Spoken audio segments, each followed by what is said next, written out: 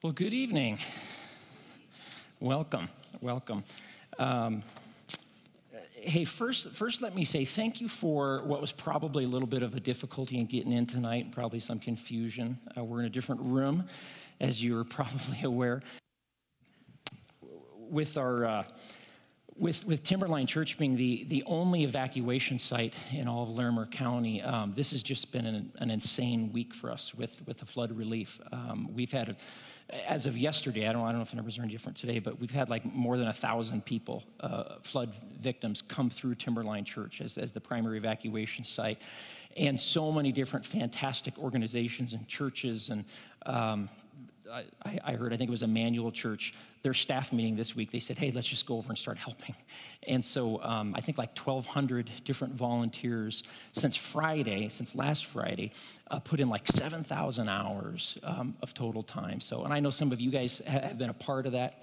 Thank you so much for plugging in. It's just, this is one of those times where we're talking about the image of God in this whole series. And this is one of those times that people step up and they serve. Someone came down from in the middle of Wyoming and they just said, hey, I've got a bunch of stuff here.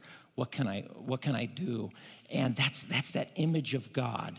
You know, this desire to serve, to give redemptive, creative love in really powerful ways. So a lot of people are still asking, what can we do? How can we help? There are still volunteer opportunities here at Timberline through this Friday as far as being a central place, where we're going to be sending out. We're working with a lot of different organizations, but through Friday, they're here. Beyond Friday, there will be more opportunities as we go, just not necessarily in this building, but you can get on the Serve 6.8.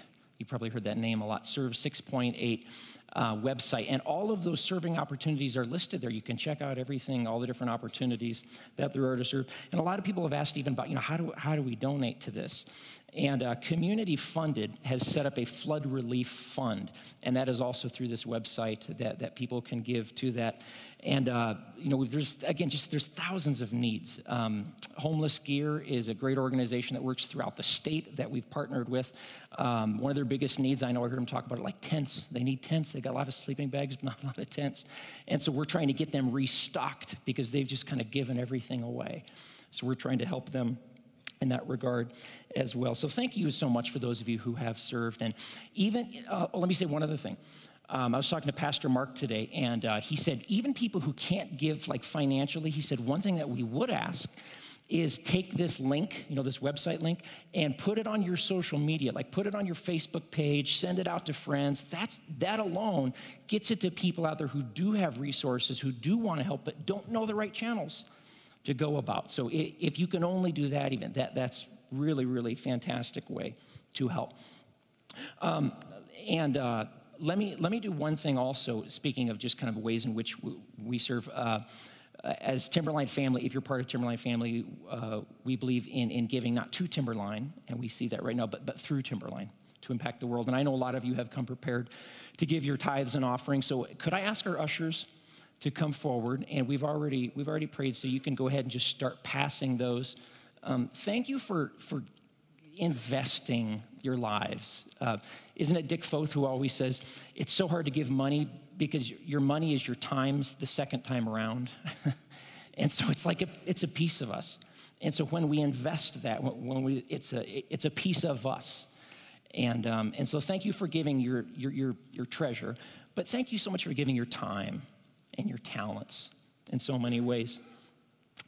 Secondly, I just wanted to give a quick update. I'll just do this real quickly, but many of you who were here last week, Pastor Scott got up and said, Brent's not able to be here tonight. He had kind of an incident happen. I got a call from my daughter just as I was walking into our pre-service meeting that my wife had fallen on the ground at home. She didn't know. She's 8. She said, I don't know what's wrong with mommy. But Kristen, my wife, had a seizure. And so they rushed her to the hospital, and fortunately, Scott and Matt Hickey and others, Richard, just stepped up in amazing ways and kind of made the night work and let me go be with her out at MCR. So don't really have any answers right now, but thank you for your prayers. We did a test this morning, an EEG test, where they put all these probes on your head and kind of read brain waves and try to determine if there's some underlying seizure disorder. So we're hoping to get results back to that. Just give us an answer and tell us kind of what we can do next and proceed next. And so it's been a challenging week, so thank you so much for those of you who have prayed. Kristen also has a fibromyalgia, and so that kind of kicked in too even after this. So just appreciate your prayers. A lot of you have said things to me, and I really, really appreciate it. So thank you so much for that. And thank you to Matt. You know, Matt Hickey, if you were here last week, I have this nightmare. It's not real often, but I have this recurring nightmare that we're in the old church, if you were here with us on LeMay, that I'm in the old church, and I just remember, it's like Sunday morning, that Pastor Deary asked me to speak, and I spaced it out, just totally spaced it out. And I'm like, oh, and I'm wringing my hands, and it's like they're starting to do music, and so I'm thinking, oh, what do I have, 15 minutes? But I can't even collect my thoughts. I'm like, and I got nothing to say. I'm just like, I have nothing to say. I thought this will be the last time he ever asked me to teach. You know, I'll be fired, and it's just this absolute, awful moment for me. Well, that's what I did to Matt last week. I did that to Matt last week. I called him. He's literally on his way here, and I said, hey, how you feeling today? Good. And I said, good. You feel like really well, like strong? And yeah, really good. How'd you like to teach tonight? And not even just open. I said, can you talk in the image of God? Something in there, something on that. And like only Matt Hickey can do, he did it. So I know a lot of you guys know him. In fact, if you want to get more Matt Hickey, because he's such a great communicator and teacher, he's doing one of our Equip classes. So you might even want to jump in this Sunday morning to his class that he's teaching on embracing the Christian life. It's just a great opportunity for transformation and that. We're in a series looking at this idea of what does it mean to be human? Like, what's involved in that? And we have this thesis. We're kind of going off this thesis that the very best way to describe what it means to be human is to think about the image of God as a masterpiece, as art, something beautiful, something gorgeous, something of enormous value, but also that this art has been defaced. It's been vandalized in some significant way. And my friend Dave Clack, who I talked about this a couple weeks ago, he donated this is a Z-clay print on canvas of the San Juan Mountains in southwestern Colorado. And it's this gorgeous, gorgeous picture. He has illustrated Light Gallery in Old Town. You've probably been by there before, these gorgeous pieces. And this is a $2,900 piece. $2,900 piece that he donated to us. And, when I told him kind of what I wanted to do, he shrieked. He was like, what? You want to what? And he said, I don't know if he was joking or serious, but he said, I don't know if I can be there when you do that to my art, because I might scream. And I go, well, that's what I'm going for. I want people to scream. And he goes, no, I'm serious. I don't know if I can come because I might just shriek. But this idea, if you have your Bibles, open up to Genesis chapter 1. We started there a couple weeks ago. And again, let me just encourage you guys, bring your Bibles with you. Become familiar with the primary tool that God uses to communicate to us. Genesis chapter 1 is this account where we first see and hear of this idea of humanity as being image bearers of this God. And so in Genesis chapter 1, verse 27, we read, so God created man in his own image. And man is the general term for humanity here. In the image of God, he created him. Male and female, he created them. And then as you just scan down throughout the chapter, look at all the pieces that come into play. And this is what we're talking about in this series as it relates to what does it mean to be human, given this fact that we're made in the image of God.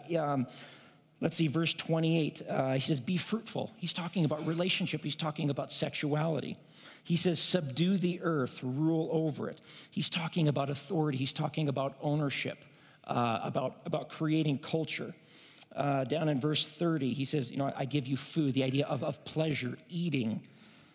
Verse 31, he calls everything very good. And as you scan through this, he talks about creativity, about vocation, about all these different areas are pre-rebellion, pre-fall, pre-sin. All these ideas have to do with what does it mean to be human? And this is just our daily lives. These are all the categories of life that we interact with. And what we also see is Genesis 2:17. If you jump over to chapter 2, verse 17, all this stuff, it's this and that, and it's good, and enjoy and flourish, embrace life. In verse 17, there's the word, it starts with, but you must not. And he says, there's one thing that I ask, and that's that you obey me in this. You must not eat of this tree. Everything's for you to enjoy, but there's one thing that I've asked you to understand, that it's mine alone. And that's this position of who determines right and wrong, who's the king, who sits on the throne, who's the top. Okay, that's the one area that I say, that's my position, that's me. Understand your position in the rightly ordered structure of the universe and of life, and you will completely flourish. But you must not, he says, or you will die. Hebrew scholars tell us that the actual language for this, for in the day you eat of this, you will surely die, that it actually says, for if you eat of it, in dying, you will die. It's this idea that the corrosiveness of what's going to happen will spread everywhere. Nothing will be left untouched. All these good things I talked about, sexuality and work and food and beauty and relationship and self-expression, it's all going to be corroded. It's all going to break. It will all experience this death of death in some significant way. So there is an orderliness in which God says you will flourish in this setting. It's going to be awesome, he says, you guys. You will absolutely love it. So one thing we discover from this passage is that we are, and here's kind of the word for tonight, we're moral creatures. Okay, what do we mean? But like we use that word, right? We hear that word a lot. What do we mean? This means that our existence in this world involves categories like right and wrong. Our experience in the world involves categories like true and false. It involves categories of all these different sorts which refer to our moral nature, good and bad. And we express our interaction with these categories in two words: obedience and disobedience. Orderliness, falling into this right order of how I pursue things, love things, do things, and all that, or not. And we find out later, it's not just doing them, it's actually loving them, because he says, I want you to love the right things. It's not just doing the right things. Your loves need to be ordered. Don't love this thing above that thing, because they're not. Love this first and that second. Remember how many times in Scripture we have this idea of love the Lord your God with all, meaning top priority, right? Do this first. The very first commandment, have no other gods before me, priority language, orderliness language. He's speaking in these categories of you are moral creatures. And so we discover in Genesis chapter 3, sorry, Dave, if you're here.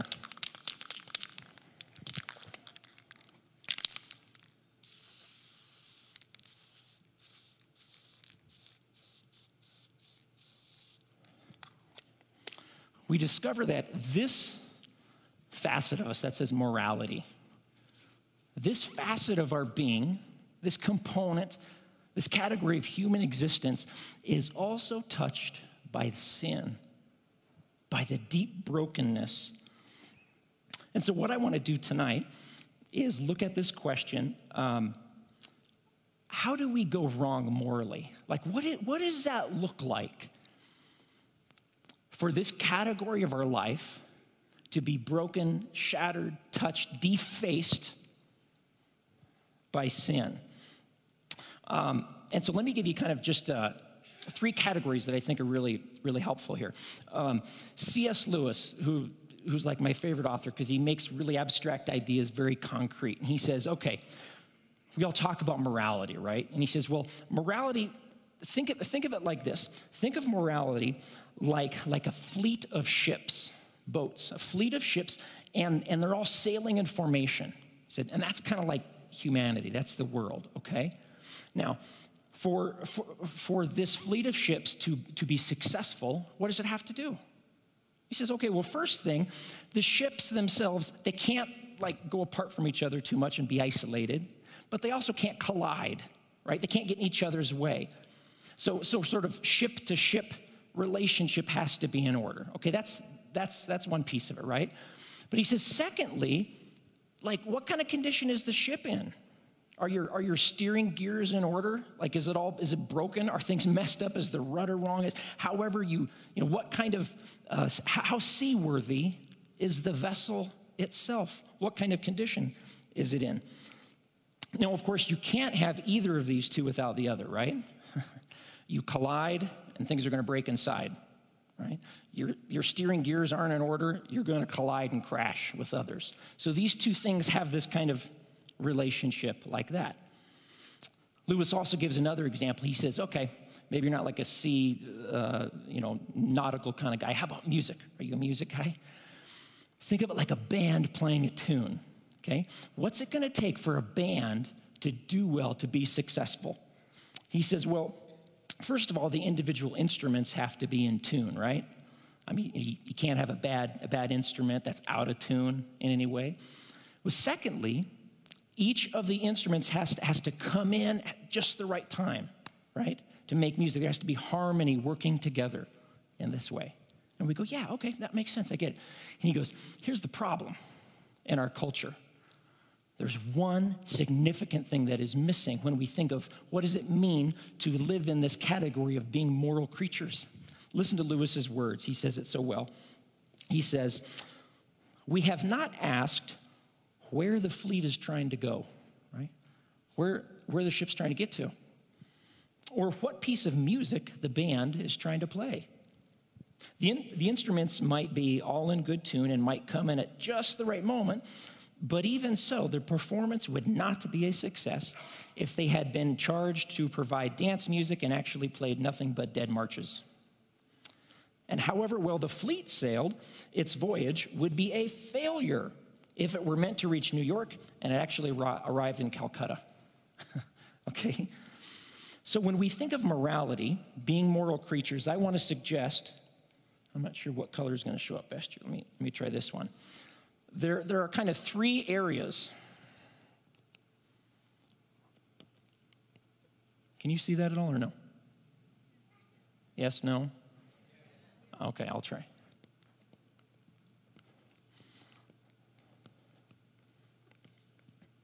Okay, so morality involves person-to-person relations between people, fair play, harmony between individuals, or we could even say, between nations, fair trade, fair play between individuals or nations, whatever it might be. The second thing, though, that we see from his examples is there's just sort of this category of my internal world, my own person, the orderliness, the wholeness of myself, things inside each person. Lewis says, tidying up or harmonizing things inside each individual. The ancients, when they would greet each other, one thing they used to say is just like, how you doing? We have kind of like a dumbed down version of it. They would say, how is it with your soul? I like that. How is it with your soul? What they're asking is, what's your heart like? How are things in your imagination? What's going on with you? How is it with your soul? But the third thing that Lewis points out that he says, you guys, here's the key, the skeleton key that we often miss, is this third relationship of morality that means a person's relationship to God. This is relations between a person and what made you, that power that made you. Lewis writes, this is the general purpose of human life as a whole. Like, what was man made for? Do we have an intended end, a purpose? What course is the whole fleet of ships going on? Are they trying to get to New York or Calcutta? Where are they going? What tune does the conductor want the band to play? Now, let me ask you a question. Think about this, okay? Think about our own culture, your experience in it. Which of these three do you think people have in mind most in our culture when they use the word morality? What do you think? Probably 1 and 2, right? Sometimes just one, probably, sometimes number two is kind of falling off, right? But see, one is just about kindness, fair play between people, and that's a good one because, we agree. Most cultures, most worldviews, most varying different religions don't have a whole lot of disagreement on number one, right? There's not a whole lot of disagreement. We should be honest, we should be fair. We agree there. Number two, you start having a little bit more disagreement. What does it mean to be a good person inwardly? And then we come into sharpest disagreement with number three. What should our relationship be with what is ultimate, our end in life? What's the purpose, the point of human life? Well, see, here's the problem. Have you ever heard someone say, and you might have thought this yourself, I think I've thought this at times, but heard someone say, well, it can't be wrong because it's not hurting anyone else, right? Which one are they thinking of? Which one are we thinking of when we say that? It can't be wrong because I'm not hurting anybody else. I'm saying, morality is just as long as I'm not ramming my boat into anyone else, right? It doesn't matter what I do with my boat itself. It doesn't matter what kind of condition it's in. See, this person is thinking that it doesn't matter what his ship is like so long as he doesn't run into the next ship. This is social morality, and we get that. That's important. He thinks that whatever he does to his own ship is basically his own business, right? Listen to Lewis's words. I love this. Lewis says, but does it not make a great difference whether his ship is his own property or not? Does it not make a great difference whether I am, so to speak, the landlord of my own mind and soul, or only a tenant responsible to the real landlord? If somebody else made me for his own purposes, then I shall have a lot of duties which I should not have if I simply belonged to myself.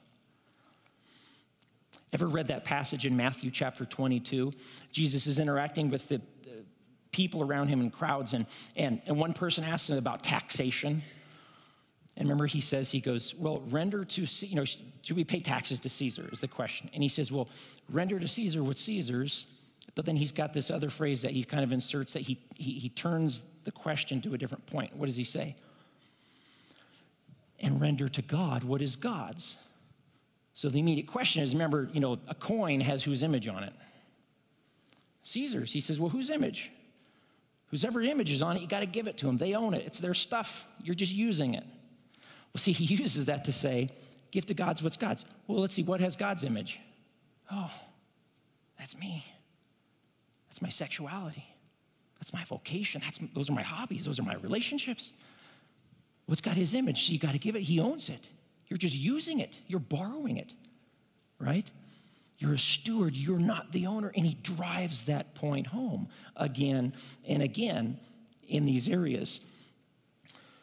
Well, further danger of neglecting 2 and 3, kind of this fuller biblical understanding of what do we mean when we use this category of morality. Lewis says this, it's kind of a really interesting point. He says, Christianity asserts that every human being is going to live forever, okay? Now think about this as it relates to this one right here, okay? Every single human being, image of God, is going to live forever. Not 70 years, not 80 years, 90 years. That's a transition into a different experience. But every single human being is going to live forever. And he says, now, if I were just going to live, if I were going to live, say, for another, 30, 40 years, there's a lot of things I really wouldn't have to worry about, right? I mean, if that was just kind of the end, I really wouldn't need to worry about it. My bad temper, okay, that goes off sometimes. My jealousy that I have, my general self-centeredness. All of those things might be gradually getting worse in me, okay, like real slowly. So gradually that in 30 years, when I'm 78, you might not even notice it, right? You might not notice all those things that bad because they're not that bad. What would those things be like in 1,000,000 years? Can you imagine? Lewis writes, but it might be absolute hell. It might be absolute hell in 1,000,000 years. And he says, in fact, if Christianity is true, hell is precisely the correct terminology for what you would be if your jealousy and your anger and your self-centeredness is unchecked. Are you your own? Not according to God. If I'm my own, I can do whatever I want. What if I did whatever I want for as long as I want, and it went on forever, and the ship was just wrecked? You guys, that sounds really close to some of Jesus' language in Scripture about what it means to live eternity separated from God. He says it's like darkness. It's like destruction. It's like fire. It's like a garbage heap. It's like all these different pictures of just destruction, outer dark. He says that's hell, you guys. That's you turned in upon yourself. That's hell. See, this is why Matthew 22, Jesus' statement, render unto Caesar, render to God what is God's. This is why it is like the paramount question. Whose are you? Whose am I? Who do I belong to? Am I really I was with my kids. We walked, this is, I don't know when it was, maybe 2 months ago or so in the summer. We've tried to do this pretty often where Kristen will take one of the kids out, and I watch the other kids, and they kind of have a special night. They'll see a movie or go eat ice cream, and then another night I'll take one of the kids out. And so I took, I think it was Brielle who I took out this time, and she wanted to walk around Lake Loveland and stuff. So we're slapping mosquitoes, and I'm not that happy after about 20 minutes, and she's just elated and loving it. But we're walking around, and there's that statue, that really cool statue. You've seen it. It's this log, and there's these 4 little kids on it. And right next to that, there's this other statue. And I can't even remember right now what it was, but at the bottom, there's this quote by Invictus. You might have seen that movie, this phrase that, I am the captain of my own destiny. And as I read that, there's something at first wait, no. That sounds cool at first, and wait a minute. What does that lead to? I'm in charge. I'm the chief. No one owns me. I own myself. The self turned in upon oneself. See, if the image of God is true, that's an absolute lie from the pit, because it destroys human flourishing. That's why. Serve 6.8, we've been talking a lot about that this week. We talked about it earlier tonight. I had someone this week say, what's serve, where do we get serve 6.8 from? Who's ever wondered, where do we get the name serve 6.8 from? You might have asked that tonight. Where do we get serve 6.8 from? Serve 6.8 comes from 2 Old Testament passages. Isaiah 6.8 is that passage, where God says, who's gonna go? Who's gonna go for me? And Isaiah says, I'll go, I'll do it. And then Micah 6.8 is this passage where Jesus says, where Micah is speaking and asking God's questions, interacting with him, and he's representing Israel, and God's actually judging him at one point for failure to do many things. And Micah 6.8, where we get this passage from, reads, he has shown you, O mortal, or man, what is good. He says, and what does the Lord require of you? Now think about this in relation to what we're talking about tonight. To act justly. That's the boats colliding with other boats or deviating away so far that it's complete isolation. To act justly. He says to love mercy. That's number 2. To love mercy. To one whose loves are formed internally, your loves are right. And you act out of a heart that loves mercy. He says, and to walk humbly with your God. That's number 3.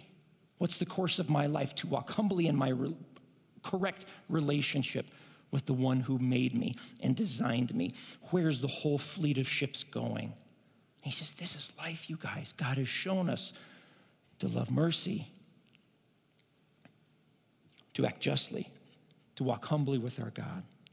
See, there's a cool biblical word for this that kind of sums it all. Ever heard the word shalom? That's it. There's this cool Old Testament Hebrew word, and oftentimes, we translate it peace. Just like, hey, peace to you, let's pray for the peace, or not fighting. We have shalom. No. It's this really robust, huge concept.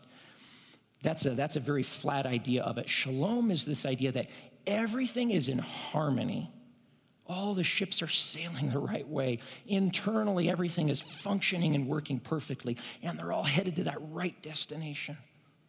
It's like a band. Every instrument is perfectly in tune, and they all come in at just the right moment, and they sound fantastic together. And they're all playing the exact piece at watching full eye on the conductor. That's shalom. We're going to talk more about this idea of shalom in a few weeks as we talk about what does it mean to have the image of God realized, like to be seen. What do we have hope for in the future? One theologian uses this description, I like it, for shalom. He says, it is the webbing together of God, humans, and all creation in justice, fulfillment, delight. Everything's ordered right. Everything's working. And I want to come back to this, but first, I want to look at another way we can kind of go wrong. To all of us who kind of go, oh, I'm so glad you're talking about this, Brent, because I know somebody who, man, they screw up on these. They get this one wrong. They're kind of just mean-spirited, and man, they're really kind of selfish people. They're really self-focused, and they don't even have that one down. And I would say this is the most dangerous way we can go wrong morally, especially for those of us who have a religious background in any way. It's the trap because it's the one you don't see. Jesus told this parable. Remember the parable of the two sons? We call the parable of the prodigal son. It's really a story of two sons. He tells, just real quick, he tells a story. He says, there's a guy, a father, he's got two sons. The youngest one, he kind of goes the route of self-discovery, right? I don't want to be under your supervision. I want your stuff, but I don't want you. So give it to me. He demands it. He goes off to a far land, and he just wastes it all. And then there's a famine in the land, and he loses everything, and he's like homeless. And he goes, man, if I could just go back even just to be a servant. And so he kind of changes his mind. He walks back. And see, that's one way we can go wrong morally, and that's where we go right away in our mind. Oh yeah, it's not obeying God. It's not praying. It's not going to church. It's not being kind. The ship to ship. It's all this stuff. That's what it means to break down morally in a big way. And see, this is the way of self-discovery. Do whatever you want with your boat. Play whatever piece of music you want. Happiness is you deciding. You figure out what's right for you and the right way of life, and that's how you're going to find happiness in your life. Now, there's another option, another way to try to find happiness, and that's the second half of the story. The younger son comes home, and then we see the other way that we can go wrong morally because it arises out of the elder brother. Remember how he responds? The younger brother is given all the rights of he's given a sandal, he's given a ring, he's given all these full sonship again, which means he gets another third of the dad's property even though he's wasted it all. So it's probably going to be taken from the older son. And the older son's kind of indignant. And he goes, this stinks. And he has a big party for him. And so he sits outside, and the father goes outside, and he goes, come on in, your son's back. And he goes, you got to be kidding me. Do you know what I've been doing? I have been obeying you this whole time, and what have you ever done for me? You're not running things the way I think. You've never given me a fat cap. You've never done this. And now this son of yours comes back. Forget it. And he's sitting outside, and it's this juxtaposition, because at the beginning, the younger son's outside. At the end of the story, the older son's outside. And the father is going, I want you both in. I want both of you in this way. And see, the second way we can get wrong morally, that we can miss it, is by moral conformity. This says, I'm not going to do what I want. I'm going to put off my own desires. I'll do what tradition tells me. I'll do what my community tells me. I'll do what scripture, whatever. I'll not do what I want. And because of that, God will owe me. He will be indebted to me. See, the younger son, he chafed at the idea that I can't, I have to be under your supervision to have your stuff. He didn't like that. What did the younger son want most? He wanted the father's stuff, right? He wanted the blessing. He wanted a certain way of life. He wanted to make his own calls, but he didn't want the father. What did the older brother want? Exact same thing.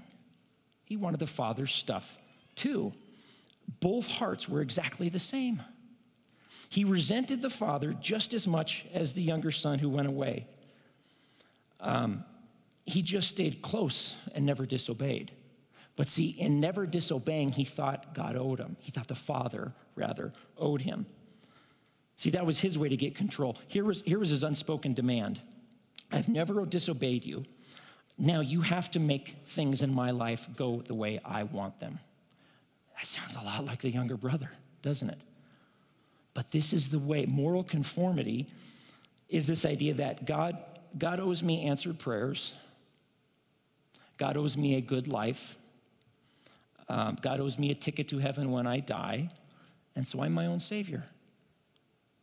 Listen to how Tim Keller, who wrote a fantastic book on this parable, how he puts it. He says, if, like the older brother, you believe God ought to bless you and help you because you have worked so hard to obey him and be a good person, this is this moral conformity thing, then Jesus may be your helper, he may be your example, even your inspiration, but he is not your savior. You are your own savior. See, this means you can get it wrong morally two different ways, meaning you can rebel against God. I can get it wrong morally two different ways, either by rebelling against God, breaking all the rules, or by keeping all the rules, doing what's right, and then thinking that God owes me something about how my life goes. Remember the Micah 6:8 passage, where we could do justice and love mercy and walk humbly with God? Do you know the verse right before that? You know what happens? God tells him, the context is God's like, he's talking to him like it's a courtroom. And he goes, okay, guys, I'm the plaintiff and I'm the judge, and here's my case against you. Do you know how Israel responds? Listen to their defense. This is the verse right before that. They defend, what shall I come before the Lord? With what shall I come before the Lord? Shall I bow down? That's religious worship and prostration. Shall I come before him with burnt offerings, with calves? Will the Lord be pleased with 1,000 rams, with 10,000 rivers of olive oil? All these things I can do. Shall I offer my firstborn for my transgressions, the fruit of my body for the sin of my soul? See, it's religious activity. It's this thought of, I'll just do it. I'll be older brother. I'll conform. I'll do all these things. I'll make sure this is working right. I'm not offending when I'm doing justice, and I'll look like I'm the good person, and I'll do all these things, and I'll worship God. I'll go through all the motions. And he says, that's self-salvation. If you think that gets it for you. See, this model says, if I obey, I'll be accepted. See, the gospel, Jesus says, because I'm accepted through Jesus Christ, his death for me, I will obey. Totally antithetical models to each other. See, if I'm saved by my good works, you ever thought about this? If I'm saved by my good works, there's a limit to which God can ask me to go through something or put up with something or handle some difficulty, right? It's like a taxpayer. I pay my taxes, I have rights. Right? If I've done something to deserve it, there's a limit to which God can ask me. However, if I am a sinner saved by grace, meaning Jesus gave his life for me, is there any limit to which God can ask me? Is there anything that he cannot ask me to go through or deal with? And I can't sing that last song we sang, "It is well with my soul." See, if I'm a sinner saved by grace, I can't demand anything. I can't say, even the way I say it, why do the wicked prosper? How come that guy's getting this and I don't get? Because that's rooted from this idea of, well, I should have better. I should have more. After all, I pray, I go to church, crying out loud, I do this, I blah, blah, blah. It's this self-salvation model, and we all go there. And see, God asks everything of us. That's the craziness of this gospel, you guys. He says, I want all of you, because whose image is on the coin? If you're the coin, I want all of you, and I get all of you, and I want everything. But here's the really cool part. He doesn't just ask everything. He gives us the one thing we can't have. He gives us our true selves back. He gives us the thing that is so beautiful through all the brokenness, but we can't seem to fix it. I scrub it and I clean it and I try to, and I can't do it. He says, I'll give you the thing you've longed for your whole life. your true self, I'll give that to you. Let me end with this story, and then we'll pray, and we'll just kind of spend some time together. In the former Soviet Union, back in the year 2000, they were releasing a lot of the political prisoners that had been locked up for a long time. And there was one prisoner in particular named Andrei Stamis. He was a Hungarian prisoner. He was put in solitary confinement for so long that he was in a psychiatric room, treated just occasionally. And they believed that he was just speaking gibberish, that he had lost his mind. And he was in prison for 55 years. A Hungarian psychiatrist went in and spent several hours with him. And when he came out, he told him, he says, this guy hasn't lost his mind. He's actually speaking an old Hungarian dialect, and I'm picking up on pieces of it. Most people don't know it, so it just sounded like absolute gibberish to him. And he says, release him to me, and I will make him well. So finally, they signed the papers, and the psychiatrist put this Hungarian man in a wheelchair, and he moved him out of the place. And do you know what the very first thing that Andrei Stamis asked for when he was on his way out? He turned to the psychiatrist, saying that the first object he wanted to hold in his hands was a mirror. He had not seen himself in 55 years. And when they held the mirror up to his face, he put his face in his hands and he just sobbed uncontrollably. See, when you've seen your face at age 20, and then the next time you see it is age 75, after being bullied and pummeled, humiliated, dehumanized, you and I would break into sobs as well too.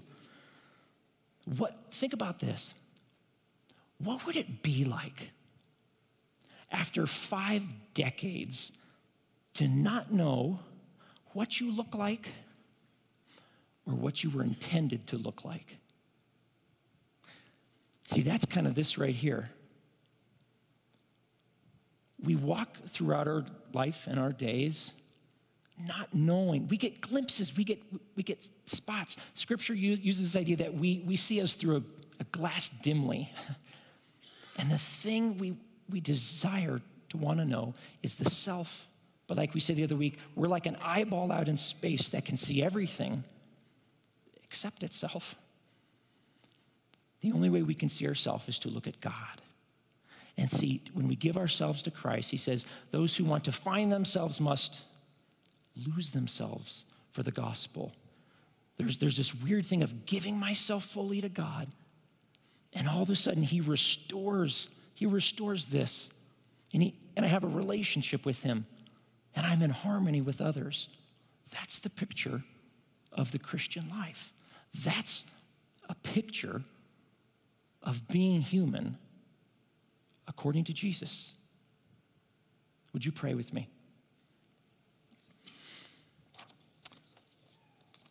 Heavenly Father, Lord, I pray for those of us who would be in the place of saying, I kind of think that I've gone down that road of self-justification, moral conformity.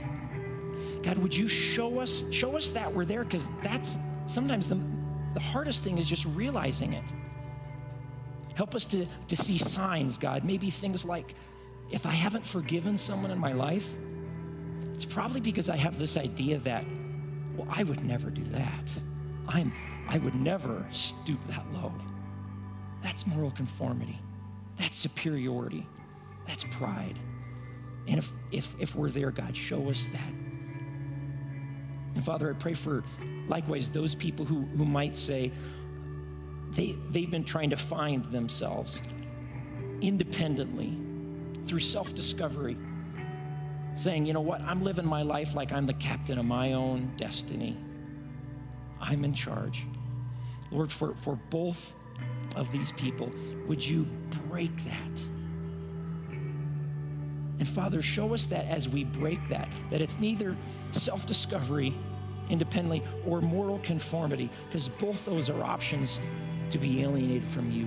But show us that there was a true elder brother named Jesus who came who gave all, who sacrificed everything so that we might have everything, so that we might find our true selves. He submitted himself to you, Father, in order that we might walk in flourishing freedom. And that's our desire, God. Thank you that we are a community who can be transparent with brokenness. We can confess that brokenness to each other, and the recognition that the ground at the foot of the cross is level. There's no superiority. Help us to be that kind of a people, God. Help us to walk in your ways. Help us to do what is just, God, to love others, to care about those boats around us.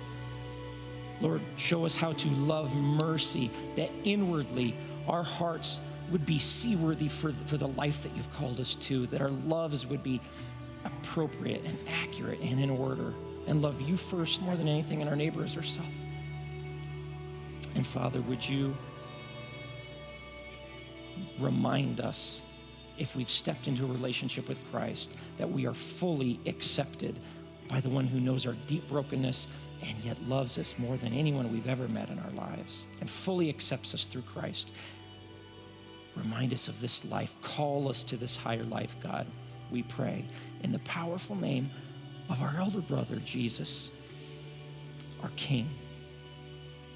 We all said together, amen, amen. You guys, thank you so much for being here tonight. One of our values as a community is to be together.